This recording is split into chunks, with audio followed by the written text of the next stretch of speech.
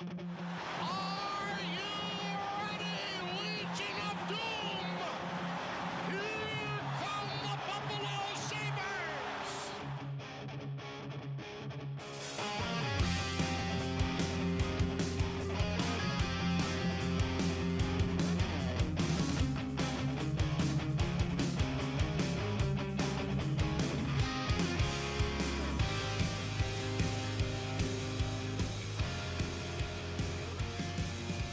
Welcome into the fourth episode of the fourth season of the Sabermetrics podcast. My name is Bill. Alongside me, as always, is Walt. Walt, how you doing, man? Doing pretty good. Good to finally be back on the podcast. Yeah, a little housekeeping. First note that I didn't mention that we are hosted by the Charging Buffalo. Walt and I are still part of the Charging Buffalo, but we just, as like a group, decided to just kind of stick away from all these different podcasts being associated. So Straight Up Sabres, our boys Brendan and Taylor, are like the podcast for the Charging Buffalo as of right now. There might be changes and like coming back to that, but as of right now, we're quote unquote independent. It's not really, it doesn't change anything really. We're just kind of doing it for the sake of, being a little bit more independent, being a little bit more, it's not like we were even getting held back with anything, but we might change some stuff up. Just the affiliation with this specific podcast, not us in general, is no longer with the Charging Buffalo. Again, doesn't change anything. As to where we were, it's all Walt's fault. No, it was mostly me. I missed like more games than I was expecting at the beginning of the season. And then when we finally felt good, I think we scheduled a date. Sabres lost, then the Bills, and then the Sabres lost again. And we're like, no, not right now. But I think we're at a point where like we just have to address this. We have to get on the mic and kind of talk. And that's kind of where I am. I really want to get your opinions on damn near everything. And I think the best way we've done it before, we'll do it again. I think we just talk about every single player that's on this roster right now and just kind of give an update of where we think, and it'll spawn discussion from there. That's for housekeeping. I think that's about it. No technical affiliation with the Charging Buffalo with this podcast. We might start running some ads or something like that just to kind of test some stuff out, just, for the sake of things. If the audio is a little off, please excuse me. It's been a little bit. I think that's about it. So let's get into the meat of it. We're here again. Well, we are here again. It has been disappointing, to say the least, where you'll get the high hopes of beating a team like Carolina, Boston, the Rangers. We are recording this before the Vegas game on Friday. Who knows? They might beat Vegas 5-0. Show up into Arizona and get beat 5-0 themselves. That's just kind of been the way this has been going. As an overall team-based, no individuals, what have you seen that is concerning, to say the least? And then is there any kind of hope or anything that you see in the past maybe handful of games that could turn this ship around? I mean, I think they have been playing better in some of the past few games. I mean, obviously not the last game against Colorado. That was kind of a disaster in the first period, but I think there were a few games where they started to play a little bit better. I mean, they obviously got 2 wins in the past few games, but at the same time, I mean, there's only so much season left, and they're already more than a third of the way through. That dropping this many points in a very competitive Eastern Conference playoff race, it's not devastating at this point, but I mean, we're talking about a team that has to go on like 110-point pace just to finish the season with like 95 points at this point. So it's definitely tricky evaluating the Sabres team because there has been some good, but I think just the base level of play just really hasn't been at that level necessary to qualify for the playoffs. Like, you can't dip down below 500 like they have. You can't go on losing streaks. You have to rattle off some winning streaks eventually. I think that's just been the story of the team this year. I mean, just in terms of where they are in the standings, it's just been killer so far at this point. Like, the season's not over in terms of playoff hopes, but it's definitely like a long shot at this point. Yeah, I mean, even a couple weeks ago, I was saying this team's cooked. You could just did Yeah. with their play. Did you expect any kind? The only kind of win streak I would expect them to go on is very much like that 10-game win streak that they went on, where it had like the Jeff Skinner goal against the Sharks and everyone lost their minds, where they were winning games. But really, the stats didn't show that that was supposed to be the case. They were getting a little lucky. That's the only kind of win streak that I expect this team to go on right now. It's bad. It's bad. I don't have much confidence, and we've said it before, and I'll say it again. You cannot make the playoffs at the beginning of the season, but you can damn sure piss it away, and that's exactly what they're doing. I mean, like you said, 110-point pace. I mean, classic Sabres, they'll turn it on right when there's no hope. I mean, look what happened last season. They were out of it. Oh, wait, no, maybe they're back into it, and then they have a bad stretch. Oh, crap, they're out of it again, and it turns out they missed it by a point. I'm sorry, but it's just I don't think that's happening this season. I mean, they are the last we checked, and it's still the case. I mean, the only other team in their division that they were ahead of was Ottawa, is because Ottawa went to Europe and they had like 7 less games played. I mean, the only other team in the Eastern Conference that you can think is worse than the Sabres is Columbus, and that's about it. This is bad. Like, this is really, really bad. And this, at least for me, I can speak for myself. Look, last year, it's like, if they make the playoffs, that's great. This was the year. This was the year. And they are royally screwing it up. It's unfortunate because it was Granato saying we need to have a little bit more defense and we can't sacrifice the offense. And that is exactly what happened. Whether or not that is on Granato, we will get into.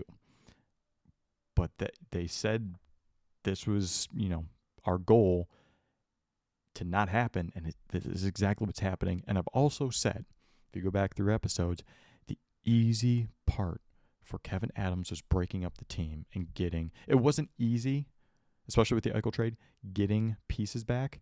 Breaking down a team is not as difficult as it is to bring it up. And they decided to roll back the same squad. And there's been some regression on pretty much everyone, which I guess is unexpected. But, I mean, when your bright spots are an 18-year-old that was drafted outside the top 10, which we can argue, I don't know why teams did that, but Henry Jokiharju's having a bounce-back season, and people are rightfully pointing that out. But, I mean, if that's a focal point of the positivity with this team, UPL, who has finally shown that he can maybe be a number one goalie, and then unfortunately catches a nasty whatever kind of sickness. This is freaking bad, man. This is a problem, and it starts with the centers. It starts with Granato. It starts with Kevin Adams not being, aggressive enough. But I'm sorry. I think we can start it here. I'm not ready to move on from Granato and Adams. This is the 3-4 year cycle they keep going through. And Granato might have been the right coach at the time and might be showing signs of not being the right one now, but you have to give him more time. You can't cut bait immediately. What is your thought on what do they do now? So we established where they are. It ain't good. Where do they go from now? I think that's really the interesting thing for me. Just looking at this past offseason, I think really the common line of thought was that this is a Sabres team that needs to add pieces in order to take the next step. With the way the top guys have been playing this year, I'm starting to slowly think that this is a team that needs to replace some pieces as well as add some pieces to finish out this group. Like, I'm just really not sure.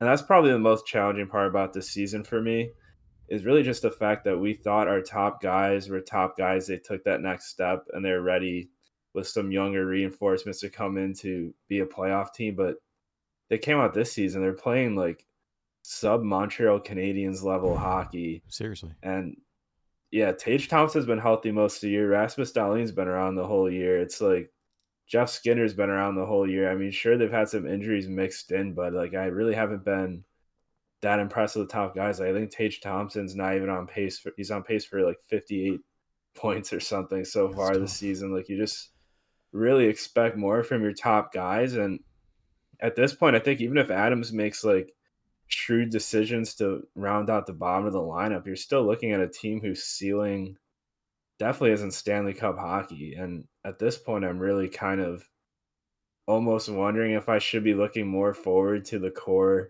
that consists of like Owen Power, Jack Quinn, Zach Benson, Paterka. yeah, Paterka, Kulik, just the guys coming up versus the current core Yeah, man. of guys like Tuck, Skinner, and Tage. It's just I the team's kind of at a crossroads right now, and it's definitely not envious of anyone who's employed by the Sabres whose job relies on them winning over the next few seasons. mean, and the collar is only going to get tighter and tighter because you guys still haven't made the playoffs. This streak is still going, and it looks like it's going to happen again. I mean, we have no idea what they're going to do for the rest of the season and in the offseason. But until you make the playoffs, I'm sorry, you're not a playoff team. Until you actually do it, you have to prove it to us now. I mean, they kind of made their bed too. Let's start looking at some of these contracts.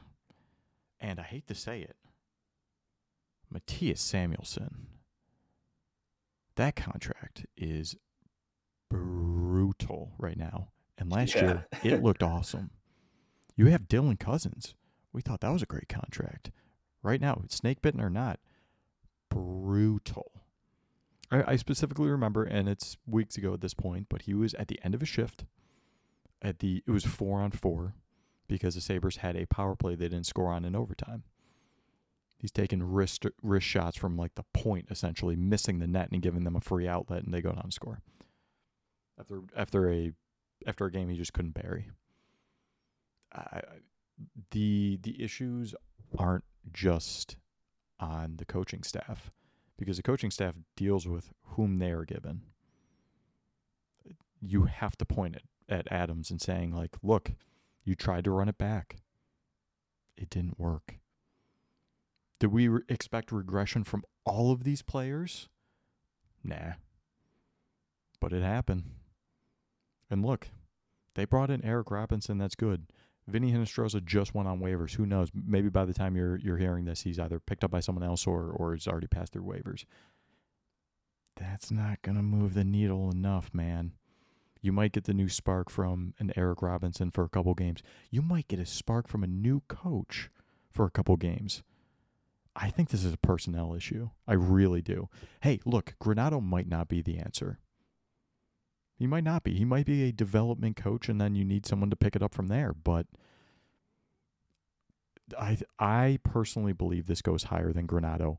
We can definitely talk about the power play and how that is completely failing them.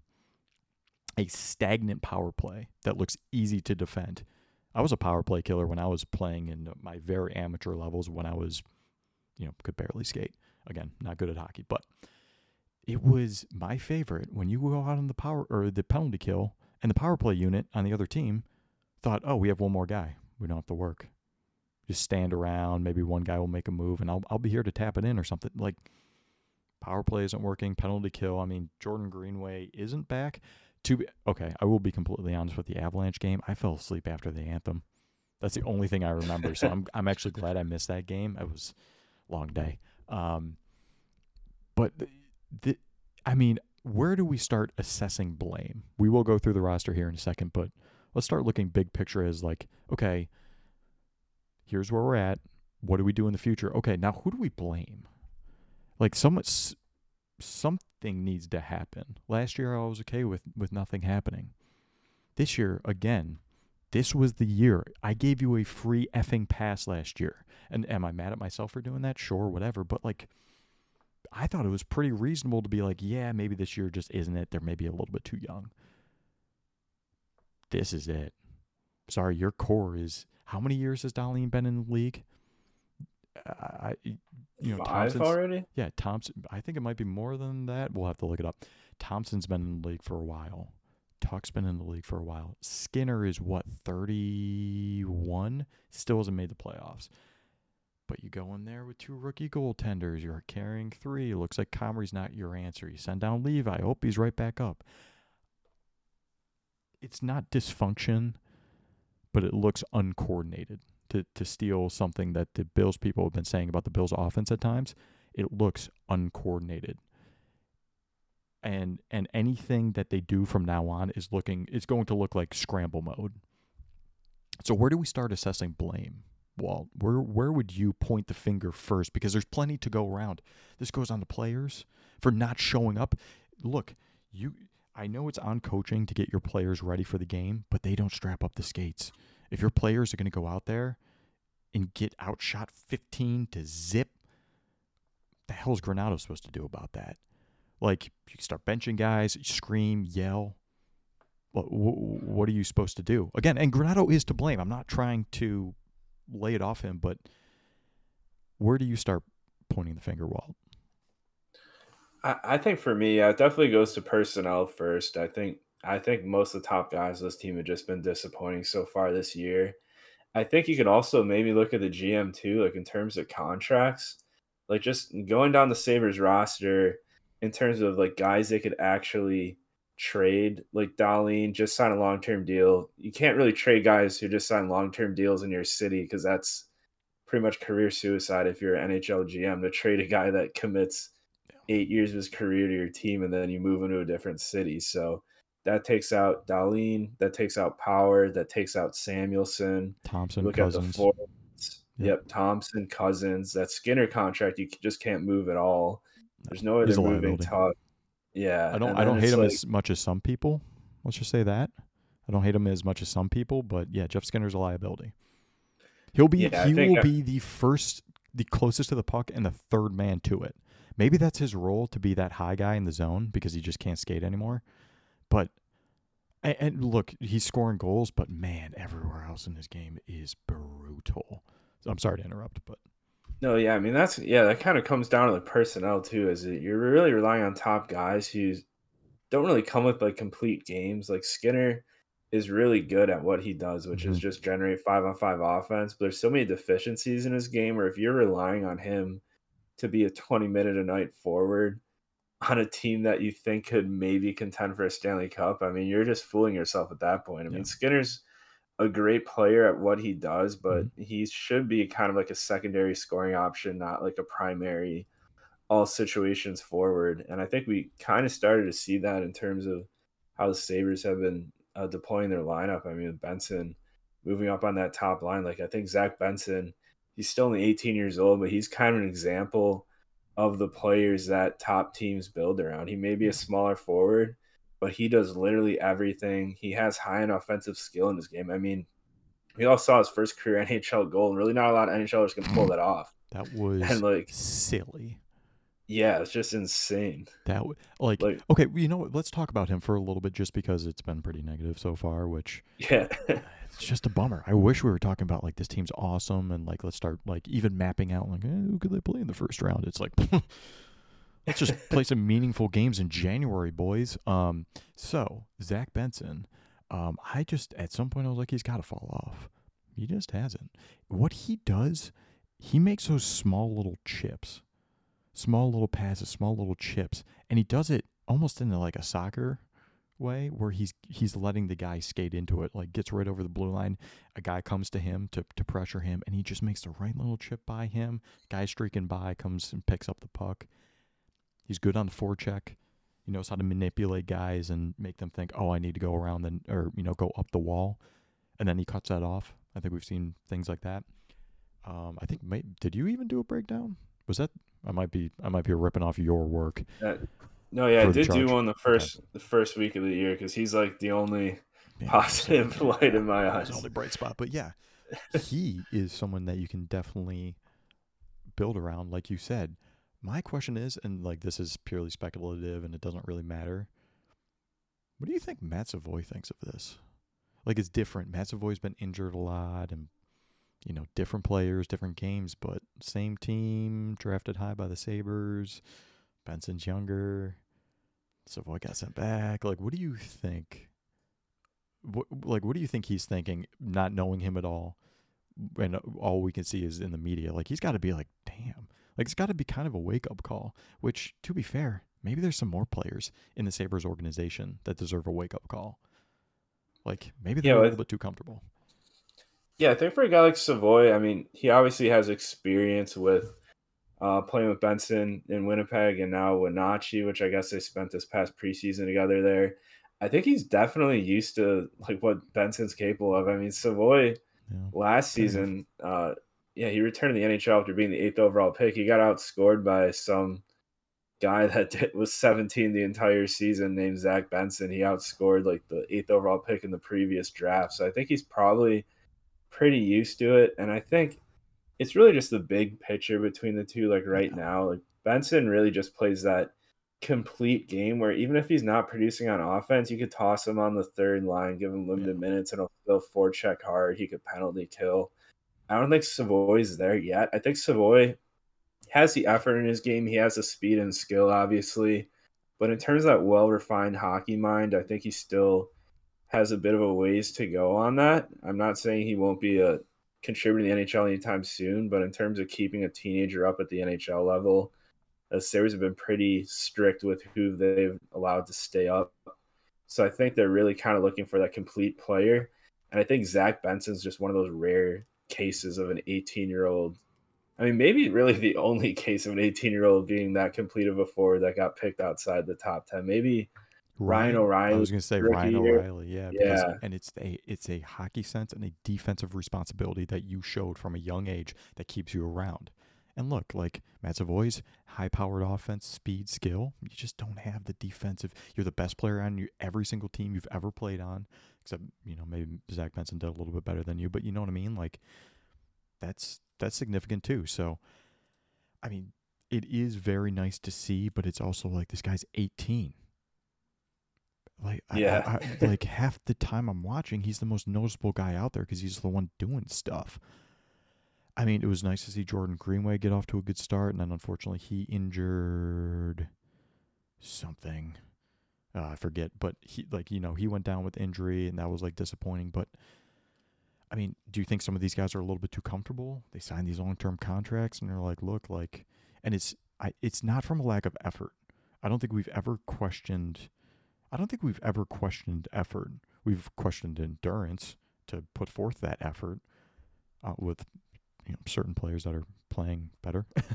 But Casey Middlestat, if you're wondering who we were referring to, but who is playing better than he was, but still kind of regressed from the second half that he was at. It's just I don't want to be like, yo, you got your money, now you're checked out kind of person, but it's like, hey guys, you're here for a while. This is starting poorly. The team, it's something that I actually don't hear much anymore. We need to earn our fans' trust back. Missing the playoffs by a single point, you think that brought them back? No. Yeah. You crap the bed. I'm surprised people still show up. Because I planned on going to some games this season. Again, the beginning of my season was, pretty busy, and the back half was going to pick up, and I was, actually worried about like, hey man, if they're good, like you might not be able to get as many tickets as you were hoping to in the back half of the season. I'm not going to any of those goddamn games. You kidding me? Are you kidding me? They play like, I almost really went off, but they play terribly in front of those fans, and I feel bad for them, Yeah. especially season ticket holders. Did you see what they sent on to season ticket holders? I heard it was not great. It was not great. It was like a puzzle with the biggest Made in China sticker on it. It was like, and just like some other like smaller like keychain stuff, and like it's just all the goodwill that they had built up. They tied a huge anchor around it and shoved it into the frickin' into the sea, Lake Erie. I know it's not a sea, but yeah. you know what I mean? Like it's all over. All the good things that you did last season to build us up for this season, you shot it out of the sky. It's incredibly disheartening. I feel bad for these fans, man, because like at this point I don't blame them for freaking out, because this was supposed to be the year. It's been 11, 12 seasons. I mean, regression. The defense is maybe better. I don't know if you have any stats to back that up. And the offense is worse. If you're going to lose games, make them exciting. No, we're just going to crap the bed. 5-1 against Colorado. Yeah, but we outshot them, blah, blah, blah. Yeah, well, how'd you start the game? It was 15-0 in shots. It was 3-0 in score. What are we doing here? So I did say we were going to do this. We're going to go through every single player. Most of the reason I texted Walt earlier to say, hey, we're ripping a pod was for me to just come on and complain. But I called it. They're cooked. They are cooked. If they make the playoffs, I will wear that. They're not going to. You lost the season already. Again, if I'm wrong, cold take me. Play it in the locker room. Let all the players saying these guys didn't believe in us. I don't believe in you. I don't. Make me believe in you. Until you secure a playoff spot and the season's over and we know the dates for that first round, you are not a playoff team. I don't care what kind of pace you're on, whether it's this year, next year, whatever. I'm very close to being just done with this team, and a lot of other people are probably feeling the same way, and it's really sad because Buffalo's such a great fan base. I mean, here we go. You live in Boston now. After the 14th time that we thought that Boston was going to suck, they decided to be one of the best teams in the East. What is it like in that town in comparison to this town? That's a town that knows how to win, not only with hockey, but in other sports now. Patriots stink. But it's also 20, 25 years of success. Yeah, I mean, you kind of, after moving to Boston, you really kind of see how, like, almost spoiled their sports fans are here. Like, just thinking about, like, how the Bruins start off this regular season. Like, if the Sabres start off a season like that, there'd be, like, Sabres flags flying in everyone's house. The roads would be empty when the games start. I think you'd really just see, like, absolute craziness in the city of Buffalo. I think that kind of shows, like, how much we've been suffering as a fan base. Like, even that 10-game win streak, I believe it was back in 2018. I remember that shot from when Sam Reinhart scored that shootout winner against Detroit. It was the same night as the world's largest disco, and they had the Sabres game on a huge screen there. Yeah. And the whole place was just going crazy when Reinhart scored that goal. Yeah. And that was just in like a mini 10-game winning streak in November of an NHL season, and so the fun. place was going crazy. Yeah. And I remember, like, even the fans back then, like, everyone was like getting watch parties to watch the Sabres. Yeah, man. It's like that's that tiny taste of winning. Like, the city was going crazy, and I think that's kind of the sad part about Buffalo is fans are so hungry for a winner, and the Sabres just make it seem so difficult. They make it just to build an average NHL team. They make it is clawing and fighting and giving it your all to be mediocre. Like, yeah, what are we doing? At this point, people that make fun of Buffalo, they almost have a point. You're proving people's point. Again. I'm just so over it, man. Again, they have games against Vegas tonight, and they have one against Arizona tomorrow. But where do you have any confidence in this team? I do not. And if anyone listening right now does, shout out to you, because you're more optimistic than I am.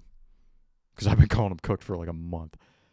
I mean, what do you have, where's the optimism to come from this? And then we will actually go through all the players. We're going to go by registered weight of each player. We're going to go with the lightest to the heaviest, just because that's what I feel like doing. But if you had any kind of hope for this team, what would it be? Any kind of optimism for fans out there before we start ripping players apart? I guess my optimism probably lies in the younger players. I think we're really going to start seeing those guys kind of get more on people's radar after the World Juniors kicks off in about 2 weeks. I think that's really where all my optimism lies, just because I think they built a prospect pool of just complete, well-rounded, great hockey players, which is kind of why I'm hesitant in moving to try to win now with this core. And I know I take a lot of heat for this all the time, but I just don't think this core has it. I wouldn't invest a single dollar in a team led by Tage Thompson, Alex Tuck, and Jeff Skinner to win a single playoff series. Like, I think those guys are great players in their own right, but in terms of them being your top guys, like, just take a quick glance around the league. Look at, like, Colorado. Right? Their top guys are Nathan McKinnon and Mikko Rantanen at forward, and we're trying to compare Tage Thompson and Jeff Skinner to I mean, those guys. Like, those are last teams you have year, to beat to win a cup. last year we were all banging the drum, and rightfully so, that we have top 10, easily top 10, 1-2 punch on favorable contracts. Looking at what Tage did and what Cousins did, it's like the Hindenburg, down in flames. Yeah, I mean, it's just absolutely brutal. I don't really know where else to. Again, you're on optimism duty because it's not coming from me. They've officially broken me, and we're 30 minutes back into our latest episode since we haven't. Our yeah, last episode was thanking RJ after RJ passed, which I miss him. I miss him. yeah. Love Dan Dunleavy. Don't get me wrong. Shout out to Rob Ray for taking one off the forehead there, looking like Harry Potter. But yeah, I mean, I miss RJ. So let's get into the players. We're going by weight. Okay, I'm not going to list every player's weight, but just know that we're going in order by registered weight because why not? Isaac Rosén. I seek Rosén, whatever. I think he's fine. I think he just needs more time in Rochester though. Like, it was good that he got some games or whatever, but he got 7s, whatever. Yeah. I mean, I think he'll be a useful piece eventually. I mean, he's been great in Rochester this year. Mm-hmm. And he's shown some pretty good flashes at the NHL level when he was up here. I still think he's like a year or two away from being like a key contributor. I think his size maybe plays a bit of a role in that. He's still kind of a lanky, He's the lightest type dude, of forward. So yeah, I think once he fills out, I think they have an effective NHLer there. Maybe the high end upside's a bit limited, but I think he's a guy who could fill out your middle six in a few years. Okay. Zach Benson, we already kind of went over him, but I mean, he's been very impressive. He has 20 games played, 3 goals, 5 assists, 8 points. I'm not really looking at points for him. I've been impressed. And I mean, take it for what it is. That's like a good thing for him, and I'm impressed or whatever. But I've said it before, I'll say it again. He's 18 years old, and he's like a top 5 player on this team right now. Maybe. Yeah, I'm just going to say it. Screw it. Top 5 player on this team. Yeah. That's not good. Shout out to Zach Benson. Awesome dude. Interesting backstory. Sweet, suit at the draft. Super happy to have him. That's a frickin' problem. Okay? Okay, people, can we maybe, not have an 18-year-old be one of our best players on the team? That's, oh my God, that irks me big time. Anything else on Benson that you wanted to mention? Yeah, I mean, obviously, I'm a huge Zach Benson fan. If anyone watched like the draft show over the summer, we were live streaming with Eddie, Chad, and Austin.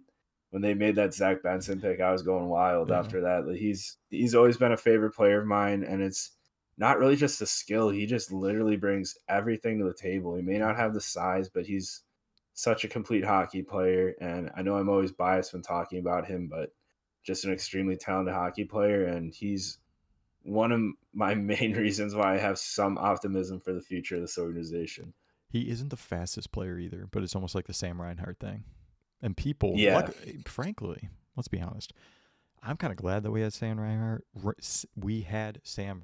Excuse me. Woof. Because people now realize, like, look, it's not all about speed, especially with like a smaller player or like someone that can get knocked off the puck. Like, especially with him, the more experience he gets, the better it's going to be. He might not be a burner, and especially when you have a smaller player, you kind of want them to be really quick and shifty. At least that's how I used to perceive hockey, like a Tyler Ennis. But yeah, no, he makes it work, man. And it's Frank, I just didn't think it was going to work this well. He still makes his mistakes plenty, but I thought he was really going to look out of place, especially 20 games in, like really starting to look like, oh, well, here we go. He's starting to hit that wall, which I wouldn't have blamed him for at all. But he's not. And it's kind of cool. I mean, that is a bright spot of this team. So, moving on. Brendan Byro, tweener. He's got 2 goals in 5 games. I mean, good for him. He deserved to play some NHL games. But he's like a tweener. He's like a Brett Murray to me. Yeah, he's like an Alberta R2 Ruotsalainen. I think he's a guy who he's great to have in the AHL level and great to Yeah. be able to call up in a pinch. He's a great guy to go in between the two organizations. But in terms of like early after the preseason, people are saying, "Oh, we can't lose this guy on waivers." Like you're not going to lose him on waivers. Yeah, you'll be fine. Ryan Johnson. He is a top 4 defenseman on this team. And the fact that we haven't even talked about EJ and Clifton yet, the fact that Ryan Johnson keeps getting sat is bullcrap. I'm really trying not to curse. Yeah. I already did it a little bit earlier, but it is garbage. That is where I will blame Granato. If you want to give him a game here and there, maybe he has a tough game here and like stuff, but like you're going to tell me Ryan Johnson is not better than the way Connor Clifton's been playing, Eric Johnson's been playing? Look, you're not going to set him against Colorado. I get it. He should not be playing night in and night out. I am so sick and tired of the only thing some of these guys bring is their veteran leadership. And this team looks like they are lacking leadership. Now, Kyle Oposo is playing better, and we will come to him. He's, putting pucks in nets. But he also looks cooked. And offering him a contract was probably not great. And if you're going to do it for the sake of leadership, we'll show some GD leadership and don't get pumped for 15 shots before you get one. It's just, that's a problem with me. If you're going to make those decisions and you're going to have those players in your lineup and then they don't fulfill that, it's a problem. It's like sending out Ryan Reeves out there and now he's trying to dangle people. No. What are we doing here? Ryan Johnson is a top 4 defenseman on this team, and he will be for years to come. That is what I believe. I still can't believe we actually were able to sign him. I wrote him off just because he had the option to go to anywhere else. And right now, I guarantee he wishes he was somewhere else. I think it's unacceptable. Go ahead, Walt. Yeah, I just remember like every single podcast last season we'd have like the Ryan Johnson watch, and I definitely thought he was someone that would sign in like Anaheim or LA. But I mean, it's great to have him on. I mean, I think his mobility is great. I think he may lack that like extra step to be that like elite offensive defenseman, but he's that guy who you won't have to pay a lot of money to. That's very mobile. That could fill out your top 4. And I almost kind of wish they gave that Samuelson contract to Ryan Johnson if we could somehow trade contracts between the two guys. Absolutely. The only thing that will make it better is if Johnson signs ones out that we would be okay with Samuelson having, if that makes sense. You know what I mean? Yeah. It's kind of like the Osland Kulik thing, where you're like, if you just make up that Osland was, when they picked up Kulik and vice versa, makes you feel better. But yeah, I mean, who do you like him with the most? Owen Power? I think he's really interested in Owen Power just because Owen Power, he puts a decent amount of reliance on his D partner, and Power loves moving around in the offensive zone too. He loves switching sides, and he loves like having a mobile defense partner. So I think him with Power, I think it's just a really fun combo, and it's like your traditional modern hockey combo. Like hockey purists will hate it. The fans that like exciting hockey will love it. I mean, I'll take exciting hockey if you guys are going to keep freaking losing. Lucas Rusek, your boy, Lucas Rusek, he's only got 5 games in. It's been a minute since he's been with the Sabres. Is that someone you want to call up again? I mean, I didn't really see much when he was up here. But again, that was earlier in the season, and I was forced to miss more games than I expected. So what do you think of him? I don't think he's really shown enough for me at the NHL level. I think he's kind of like the R2 Rutsulainen, like Biro Ranger. He's a great AHL player. Might not have enough to be a consistent NHL player, but from like how the Sabres acquired him as an overager 6th-round pick, that was like a pretty obscure pick. I think just getting a few NHL games out of him is a success, but I don't really think he has a long-term future in the NHL. Agreed. As of right now, I mean, there's certain aspects to his game that are interesting. He's a decent passer for sure, and he's kind of crafty when it comes to plays along the wall. At least that I've seen, unless I'm misremembering. But yeah, I just don't see it, unfortunately. All right, quickly moving on then. Yuri Kulik. What I will say, This might be wrong, so definitely if you have the ability to clip the show, clip this right now. But if they do not call up Yuri Kulik with Jeff Skinner injured, I will give them until after the road trip when they come back. They're not a serious team. He's gotten one game. He played what? Like 10 minutes in it? Well, now you have a spot in the top 6. Instead of having to shove him on the the bottom 6 and being like, hopefully this guy can stack up defensively. I mean, there's no way he's worse than Skinner defensively. Put Kulik in Skinner's spot. Give it a freaking shot. Why not? Adams isn't going to, as of right now, he looks like he's not going to be making any kind of splash play for a top 6 forward. The most he's probably going to do is claim Vinny Hinostroza. They lost out on Patrick Kane. It's time for Kulik to get a shot. You have a guy in IR, which we don't know how long it's going to be. Maybe more than one game for Kulik. Yeah? Do we agree? Everyone in Saberland? Like, this is... Am I barking up the right tree thinking they are not a serious team if they don't call him up and give him a shot in the top 6 right now? This is an internal solution, possible solution. Fair enough. It might not work. I think they have to. What are your thoughts on that? I think they should definitely give him a look. I'm not really sure if it will work out. I still think he's a little bit of a raw prospect. I mean, he's obviously dominating the AHL, but in terms of NHL impact, it might not be there. But yeah, I think it's definitely worth the shot. I mean, what else? What else are they trying to put in his spot? Yeah, like and it's not like I still think he's raw too, for sure. I will agree with you on that. And saying they're not a serious team is like, well, you're just going to disregard, complete lack of defense or just, knowledge or strength or, whatever's going on there. But it doesn't matter. It doesn't, like, your season's gone. You have to try something. You have to try something. The season's already, like, it's just falling through their hands at this point. I mean, you got to try whatever you can to stay afloat, and the worst case scenario has already happened. Yeah, exactly. Exactly. What worse is going to happen? Are you just going to keep losing? Oh, well, what a freaking shock. So that's where I'm at. Jacob Bryson, forgot about him. Yeah, he reminds me of De Niro in Heat because he's literally stealing money. $1.8 million, I'm pretty sure, is what he's making. I don't know. The guy's got the best job in Buffalo right now. Best job in Buffalo. Look, he's always seemed like a good dude, and, like, it's not his fault that he, like, as a player, you take that contract. Same thing with Pozo, where you take that $6 million. You're like, of course, yeah. You want to get as much money as you can while you have the chance. Like, this is their income. I get it. But, dude, he's played 3 games. He's not playing for the Sabres, and it's over. So I'm not even going to let you speak on it, Walt, because there's no reason to. Matt Savoy got his 1 game. He's gone, too.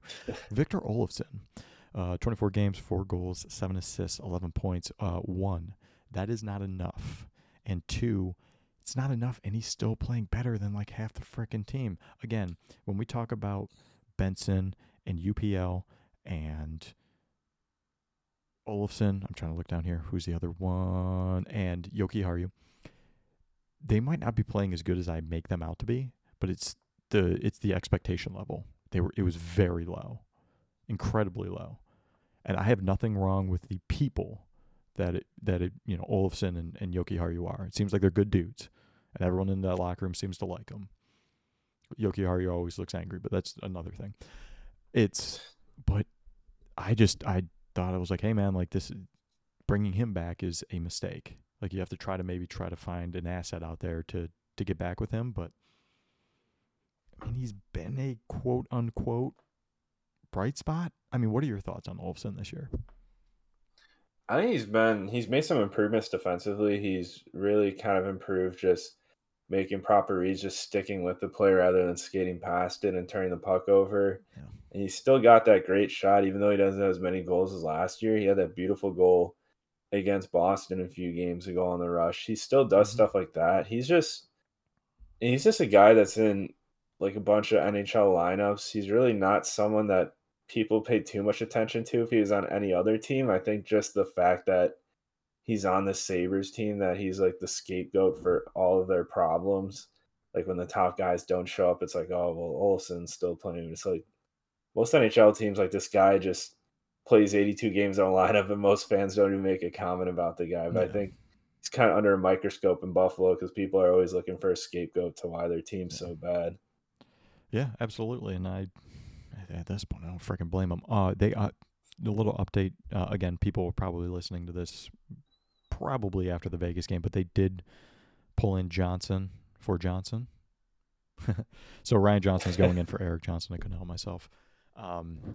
So that might go poorly. And any kind of take that I have now that gets disproven by the next game or two, I didn't mean it.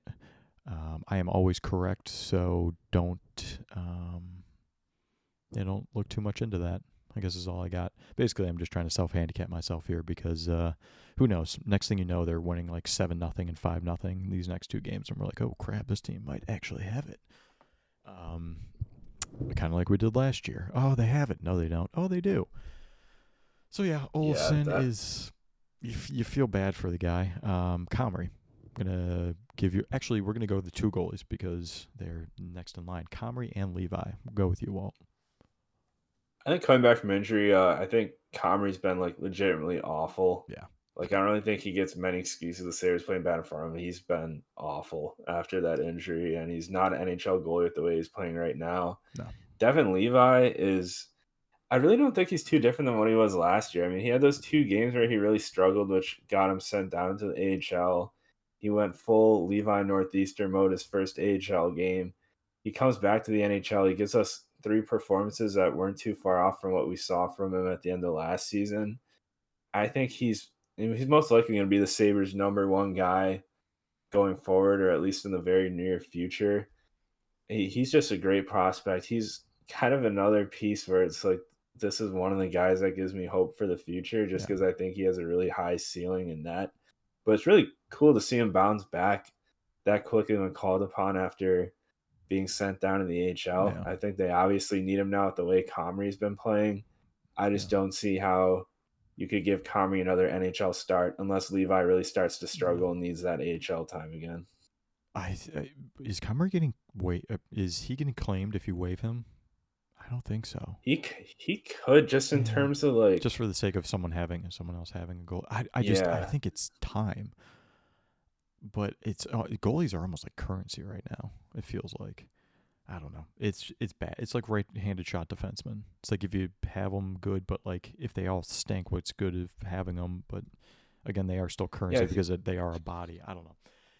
I think the thing with Comrie is if they do move on from him, just if they could even trade him and retain half his salary, and he's a $900,000 goalie, they could probably get at least something out of him for that. If they don't want him in the organization anymore, I don't really know what their plans are. Great dude. Sounds like Macaulay Culkin, and I will stick by that until I die. It's just not, and it was the right move, honestly. Like, at some point you have to give someone more of an opportunity and see what they do. It didn't work out. That sucks. He kept getting injured. Guys kept we're playing this stop hitting opponents into your own goalie challenge because he kept getting wrecked by brutal. Guys. That's how he got hurt last year. Dahlin absolutely Dahlin gets beat and then smokes the guy into Comrie, and Comrie's hip goes. Dahlin did that again this year too. I think I forget which goalie. It might have been Levi. Was that before or after he took 400 minor penalties? Anyway, so yeah, my opinions with Devin Levi is like you just have to roll with it at this point. Like the beginning of the season was scary. It was like, holy crap, what happened? But we also saw this coming. It's a rookie. This could be ugly, and it was. And what are you gonna do? This is the bed they made. Now they have to sleep in it. All right, moving on. Still angry. Tyson Jost, take it or leave it. 2 goals, 2 assists, 4 points, 25 games. He's a 4th liner. I mean, take it. He's replaceable. Anything? He's a vibes guy. I think. It's a good waiver claim. I think last he year. could. Yeah, I think he could be placed on waivers again once Quinn Greenway and Gergensons are activated. He's probably my front runner in the office for guys who could get waived. Krebs. I will give every listener. How many people will listen to this? Oh man, we're gonna have to. I'll give everyone a solid 10 cents, a dime. I don't know. Maybe that's only a couple of dollars at this point, but if they freaking put him with some offensive talent, Peyton Krebs doesn't do anything out there in between Jost and Opozo. The key words, between Jost and Opozo. I mean, they are so dead set on making him a bottom six forward that there's no hope. Even if you pull him into the top six, it's just not. He's just been so far removed from any kind of skill position in the lineup. It bothers me because he's now the odd man out. It's not looking great. You've diminished his value from when you traded for him. I'm frustrated with it because the team's not playing well. The top six isn't playing well. And he's still buried on the fourth line. Sometimes getting third line minutes. What are we doing here? Am I wrong in thinking that is a bunch of garbage? What are your thoughts on Peyton Krebs and how they utilize him? Like, look, fair enough. His game leaves something to be desired. He's not a shooter, and a lot of teams know that, so they just kind of can sag off of him. But like, he has the skill. He's still one of the better passers on the Sabres. They don't even give him a chance in the top six, and when they do, it's for like a game and a half, a total of like 20 minutes. And they're like, oh, didn't work. Hey, well, Peyton Krebs isn't a top six player. All right, well, back down to the... You don't know that. That really bothers me. And I might be wrong. I might be totally dead wrong, dying on the wrong hill. Fine. But that's my take, man. They are messing up Peyton Krebs from what his full potential could be.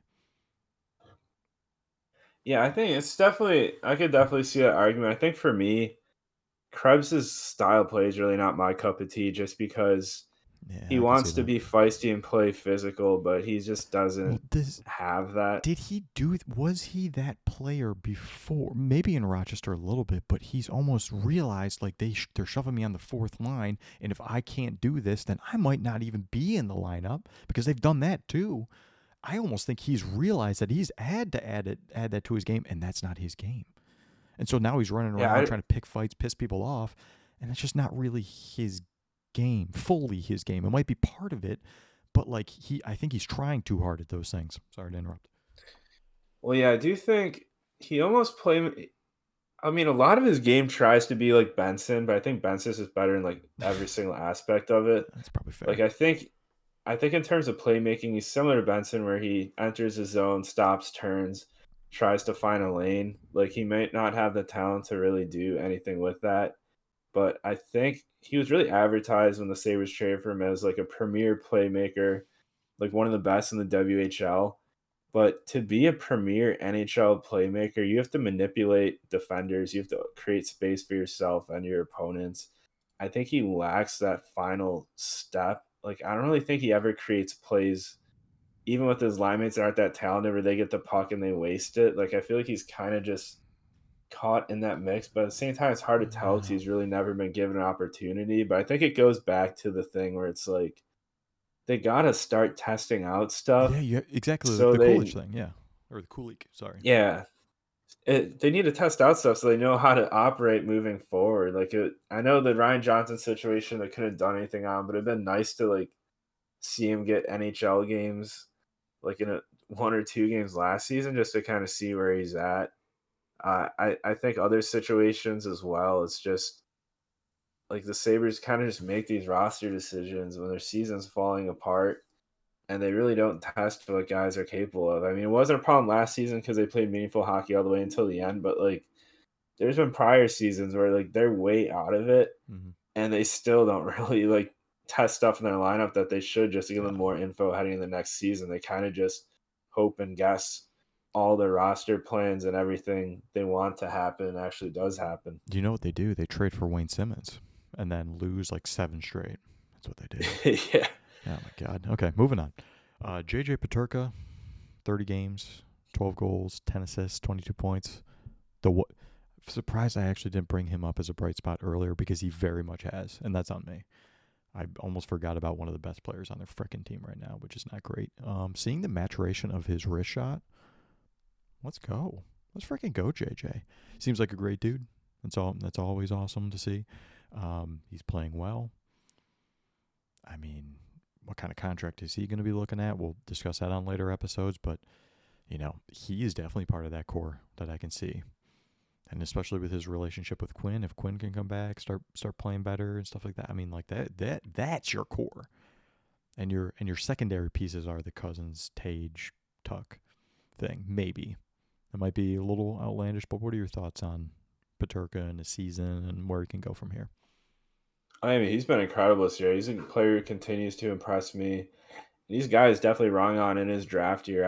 I kind of viewed him as like a limited upside forward who's good at everything. That would be like an NHL player, but not a great one. But Yeah. he every season's continued to add stuff to his game. He added playmaking, he added shooting, he added like just a bunch of like high end offensive tools that I didn't think he was capable of when they drafted him. But I guess part of the reason I thought that was because he's playing professional hockey in Germany and as a 17-year-old. So it's kind of hard to determine a player's ceiling there.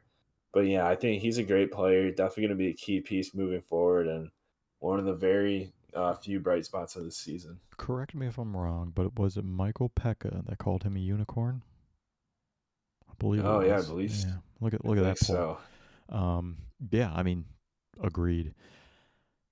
For the sake of time, we're going to start really rifling through these. Connor Clifton, I feel bad, but because he seems like a good dude, and it very much looks like he's uncomfortable, and sometimes it takes some guys to get used to. But oh man, that one, what was it against Detroit, where it's like, dude, where are you going?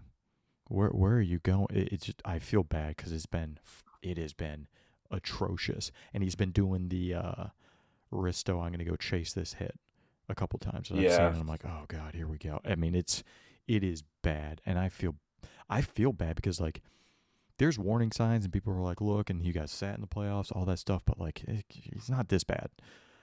But he keeps playing like this, so I don't know what to tell you.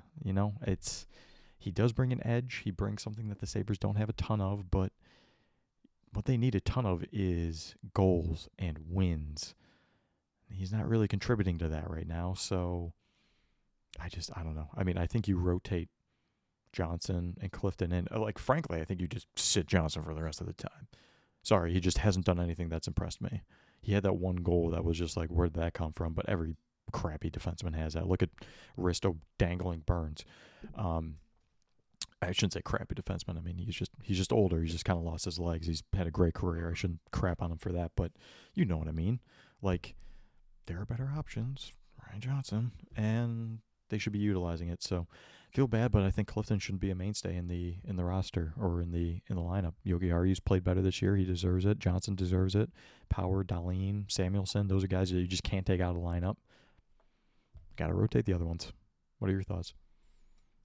I guess my thoughts are in my search history. I have a Connor Clifton buyout calculator, Yeah, so I sounds guess that about gives right. my thoughts on Was it? Clifton. Was it Joe Marino of I TCB think he that did posted something he? about it. Great Yeah, follow. the, If the buyout's not that bad. it I really don't think isn't, it's no. that bad. It's like, Yeah, shoot, I don't want to try to remember or look it up on the fly here, but I think it's it's like a almost like million something like for like an extra 1.1, season or yeah. something like that. I don't know.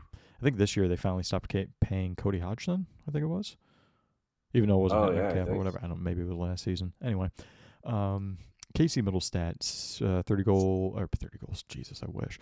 30 games, 6 goals, 16 assists, 22 points. I mean, like it's not great, but it's not terrible, I guess. I don't know.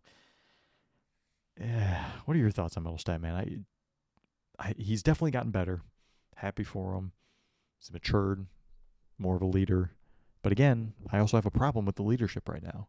So that doesn't really help him. So leave it to you. What are your thoughts on him?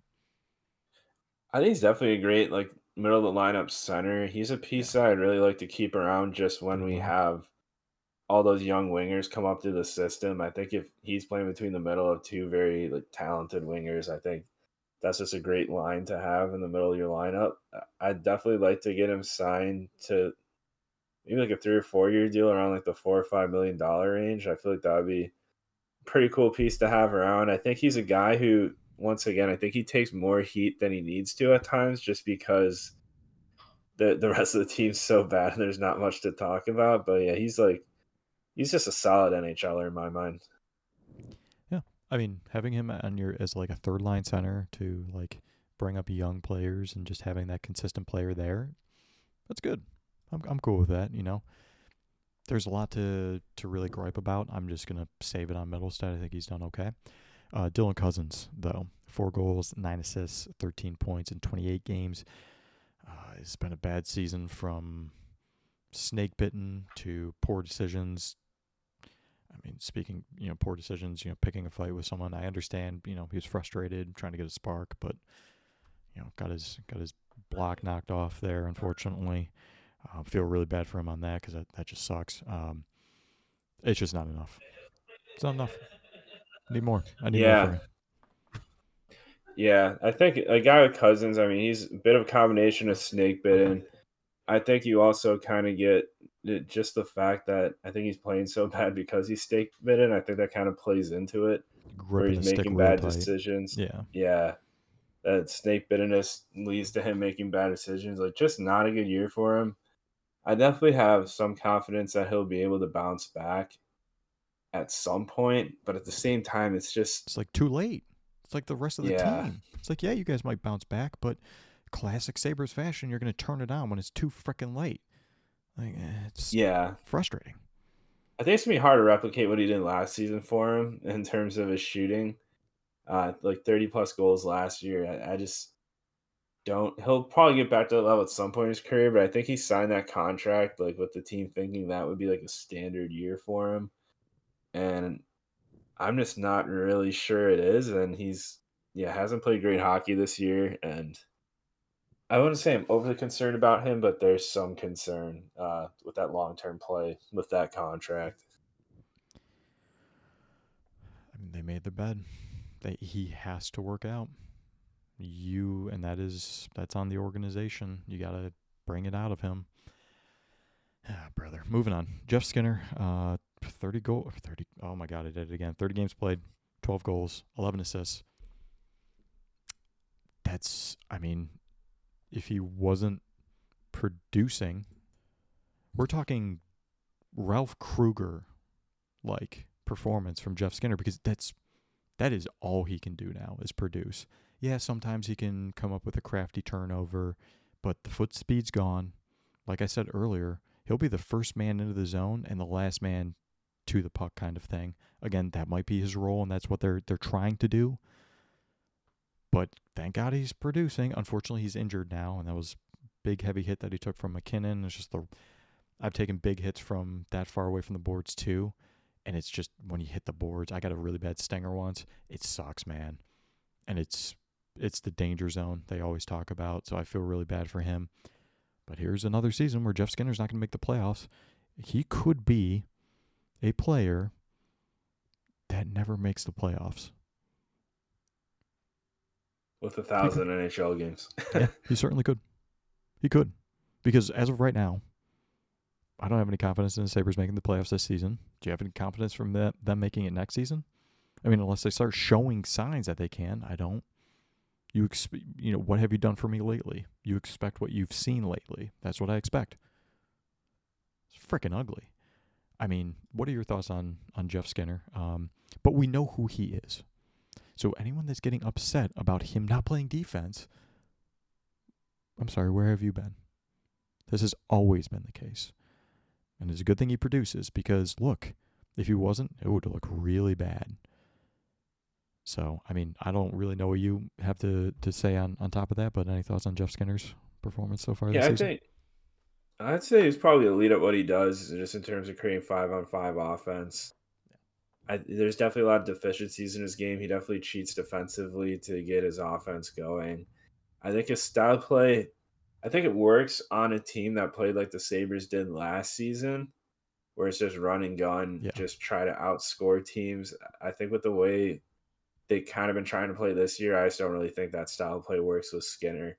I mean, we've seen it with Kruger. I mean, Skinner put up his best defensive impacts of his career under Kruger, but you took away what he was good at, and you were left with just a not great NHL player that was getting scratched. So I think he's a guy who, like, his personality is just incredible. He's just such a fun player to have, Yeah. but the Sabres just don't have that. they just don't have enough talent in their lineup to be able to utilize him properly and have him be placed in a secondary scoring role. It's kind of a shame, and he's really been stuck in two awful situations in like a pretty good Carolina Hurricanes team, and then he was traded to a Sabres team and had to witness the Eichel Reinhardt era, the tail end of that, as well as building out to this new team and building into a team that's just not good enough. So I feel bad for him in that regard. I mean, he's good at what he does. To ask any more from him is almost too much, and I think that's been one of the Sabres' problems, is thinking they could get more out of guys when they're really playing at their ceiling. Yeah, and he's also a declining vet from his age at this point, like he's, on the back half of his career. And so expecting more and more from someone that's getting older and older is just, you're up a creek without a paddle. Henry Yoki, how are you? 27 games played, 2 goals, 7 assists. Shout out to those 2 goals. I mean, he's not much of a scorer, but you can see some of his games coming back. The better passing, because that was really his main thing that I loved him for, was like he was precise with his passing. In past couple seasons, it seemed like that went away, but doing better. Like to see him with Dahlin. It hasn't been perfect, obviously, but I mean, he's better than Samuelson, Dahlin. It's just the way it is. So that's where I'm at with Yoki Haru. Is I actually predicted him to have kind of a quote-unquote breakout season, or just because the expectations were so low. And I'm glad that he's kind of back in the good graces with people, or at least not getting ripped on him, and at least he's not the scapegoat. So that's where I'm at with Yoki Haru. He's fine. That's what he's an NHL defenseman. He's fine. Yeah, I think I think he's been great this year in his role. He's a guy who really you just want to fill out an NHL D corps with, because you're going to be paying the top guys $9 million. So you're going to need those cheaper players to fill out complementary roles. And I think he's been perfect in that role. And I think he'll continue to be a solid guy for that role. I think he kind of took like some unnecessary heat in other seasons, but on a bad hockey team, every fan's least favorite player is always some random depth defenseman. So I really think that he's fine in his role. I think he'll continue to be fine in his role, and not having a bad year this year either. You know what Sabre hated the most? Victor Antipin. I mean, unbelievable. Just carrying on a tradition of hating depth defensemen. Anyway, Zemgus Girgensons, it's time to move on. Simple as that. It's time to move on. Love you, Zemgus. Yeah. I'm sorry that you had to deal with all of this crap. I'm sorry that we literally wasted your career. It's time to move on. For you, I would say 60% for him, 40% for us. I just feel bad for the guy now. I know. And you know what? Yeah. His wife's from Pittsburgh. Pittsburgh's probably going to be looking for some players, every single year as they try to keep that thing going. I don't know. Give it a shot. I think he would look good in a Penguins jersey, but I think just really, he's a guy where it's like I don't really know why he wants to stay here, because he could literally go on a team like, maybe not Tampa anymore, but like those old Tampa teams, just sign a $750,000 contract, just be an absolute beast on their fourth line and win pucks, and he'd be like a superstar there. So I don't really know why he wants to stay here. I know I would if I was like stuck in a spot. You can always have family. Your wife really wants to stay here. Your kids really want to stay in their schools, whatever it might be. But yeah, it's just time to move on. Nothing against him. We, thank you for your service. You did not deserve all the crap that you went through, and there you go. Rasmus Dahlin, 29 games, 7 goals, 17 assists, 24 points. I mean, there's been some seriously ugly points. He's still Rasmus Dahlin. And like that double blown tire against Colorado or whatever, like, I don't know. If you're him, you are trying, you're putting way too much on your shoulders, because his team is in shambles, even though their record's almost like 500 or what. Like, this team's not good. And he is trying his very best. And so, like, yeah, some things aren't going to look very pretty. He's still Rasmus Dahlin. He might not be a Norris contender this season. He's still Rasmus Dahlin. I have no worries about him. Unless he's really unless things continue for season after season, continue to go poorly, and then he's also like, I'm out of here. That's really my only concern. But he says he loves it. He's a good person, and he's a very good hockey player. And I'm not one of those people, like, I don't care what kind of personality they are, just bring me good hockey players. But having the double whammy's nice. You know what I mean? Like, he's a good dude. He's a future captain of this team. I hope they don't waste his freaking career like they did with Eichel. Girgensons, obviously different, spectrums. Girgensons a fourth liner, Eichel's a superstar, but I'm tired of them wasting our time and of them wasting the times of some of these top players that could be getting so much more recognition than they do. So that's my thought on Dahlin. I think he's Dahlin. He's fine. I have bigger gripes than him. Hey, I think with Rasmus Dahlin, he's someone where I almost expect a little bit more from this season. Like, there's those games where he elevates his game to the next level and just absolutely takes it over. Like, if I'm paying a defenseman $11 million or however much he's getting paid per year in his next contract, I almost want to see him just be able to take over every single game, kind of like a Connor McDavid of defense, which is what he was called when he was drafted. Like, just something like that. I mean, he's been great, don't get me wrong, but I think I just want to see like just a little bit more from him. But in terms of like the Sabres problems, I think it's maybe further down the list. And I also think he's probably like the only guy in that like 23 to 25-year-old age range whose prime I'm really worried about wasting. Other than that, I really can't think of like, I know people are saying like, oh, we can't waste like Tage, Tuck, and Skinner's prime. It's like, oh, yo, you definitely can. Like, those guys' primes get wasted on different teams every year. Like, but for Dahlin, I think he's in that truly special category of player where it's like Sabres don't really have a organizational history of getting elite defensemen like that. So they finally got one, and they just can't really build a team around him, and it's sad to see.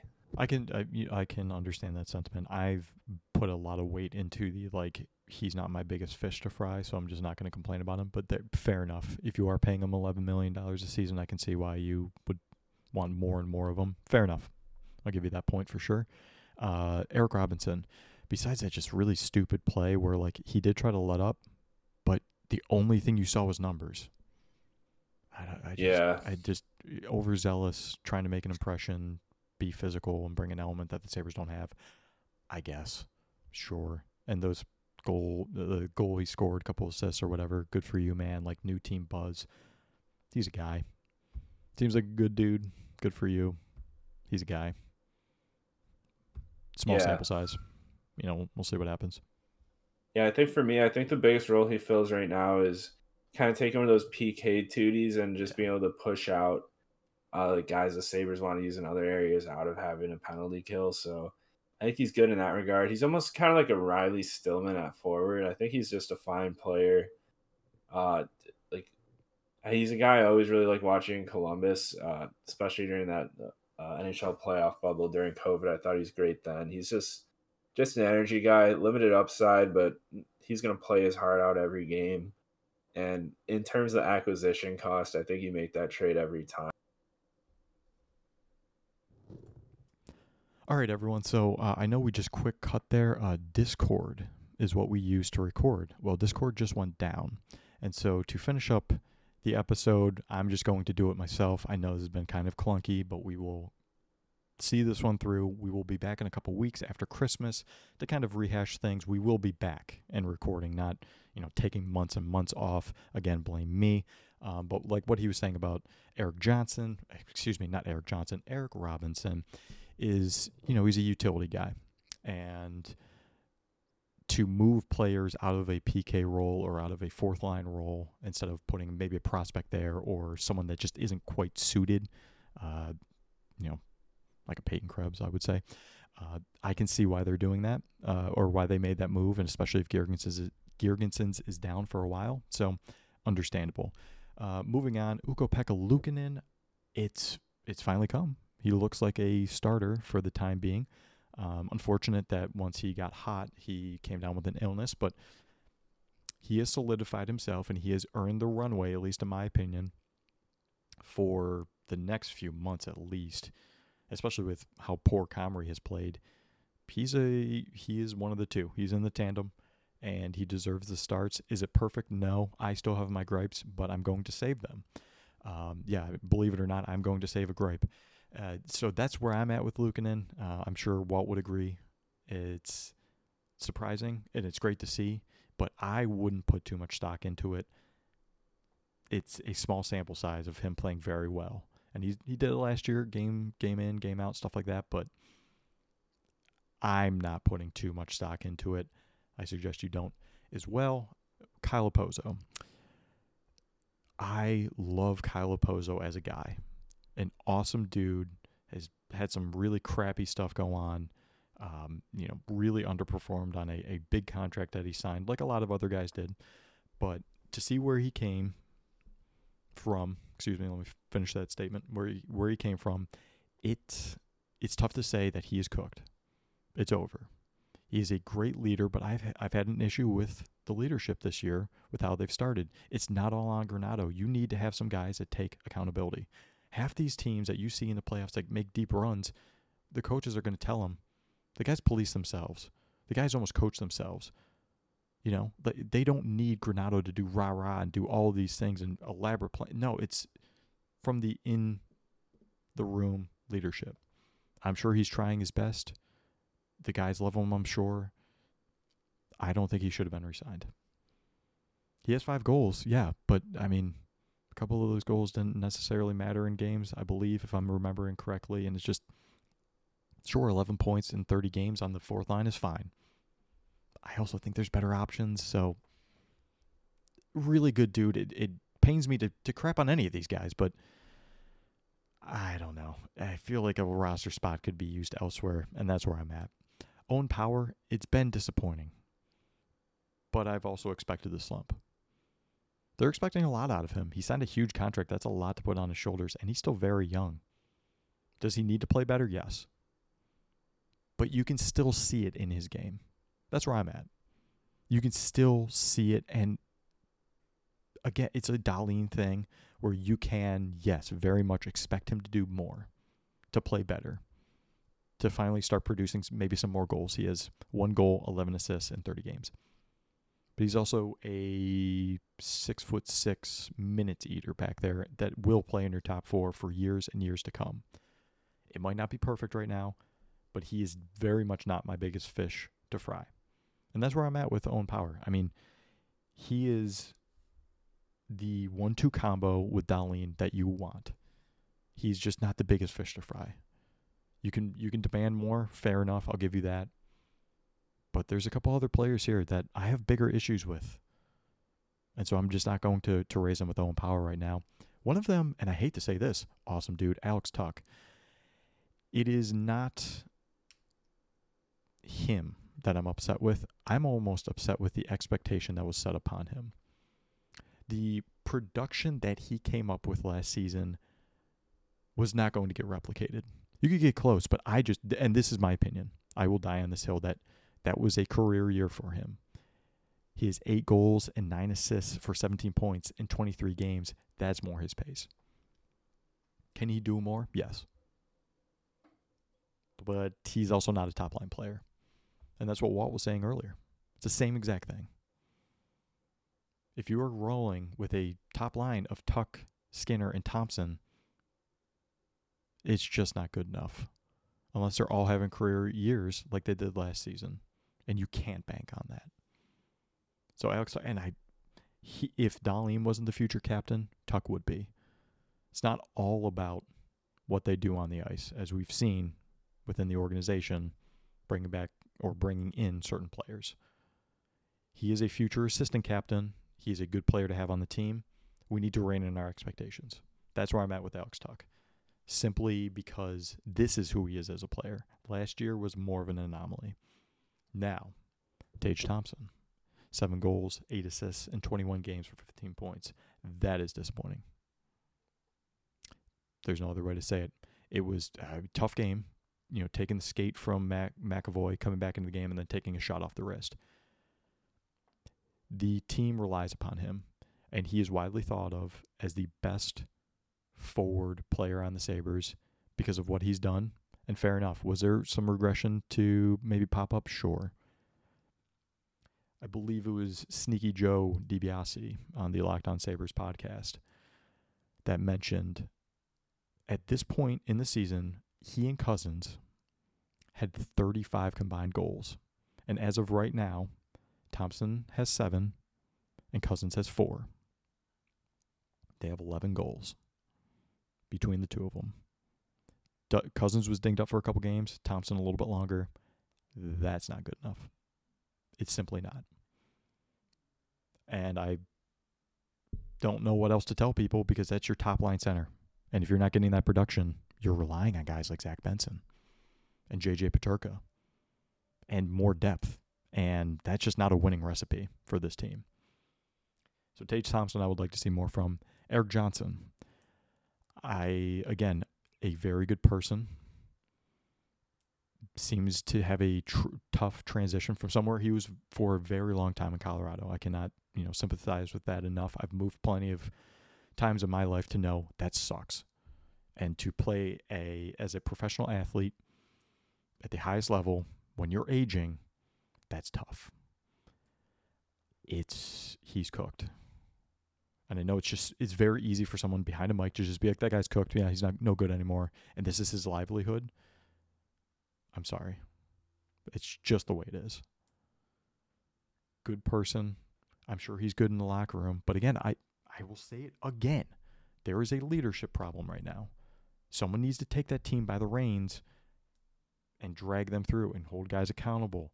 I don't know what's going on behind closed doors. Maybe they are already doing that. But you need to make it known to the fans because the fans, they want to see more. Whatever that is, passion. You know what they want? They want wins. Let's look back at the Invincible movie with Mark Wahlberg about Vince Papale.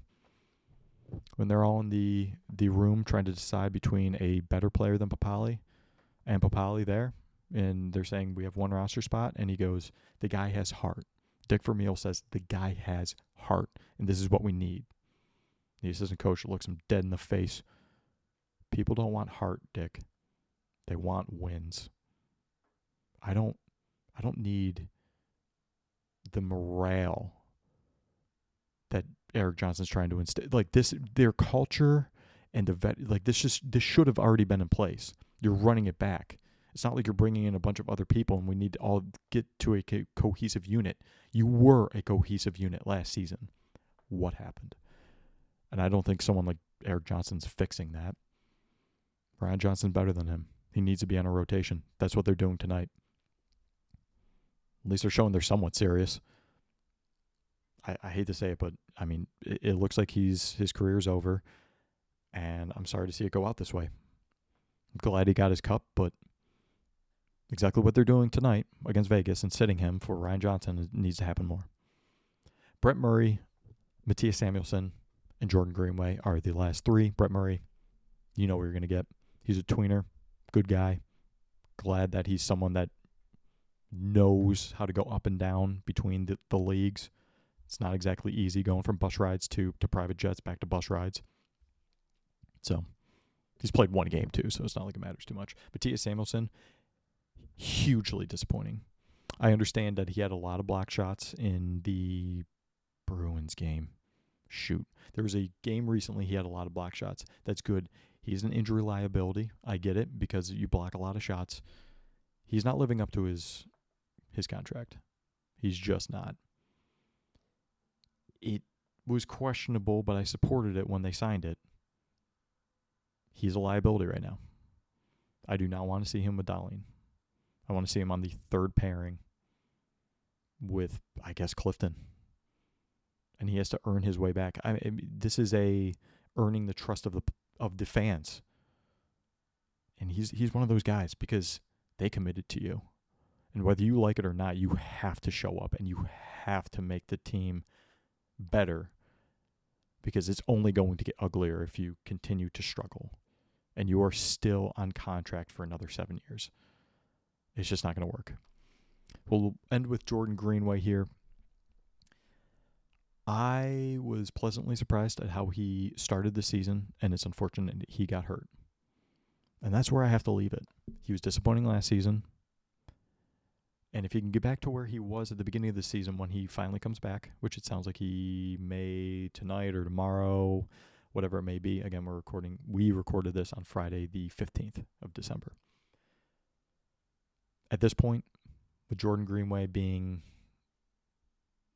probably better than half the bottom 6 that they have going on there. I'm excited to see him come back in the lineup. But at the end of the day, they overpaid for him. And it wasn't a gross overpayment. It's a second-round pick, whatever. Kevin Adams. Eyes are on you, man. I've taken some blame off Granato.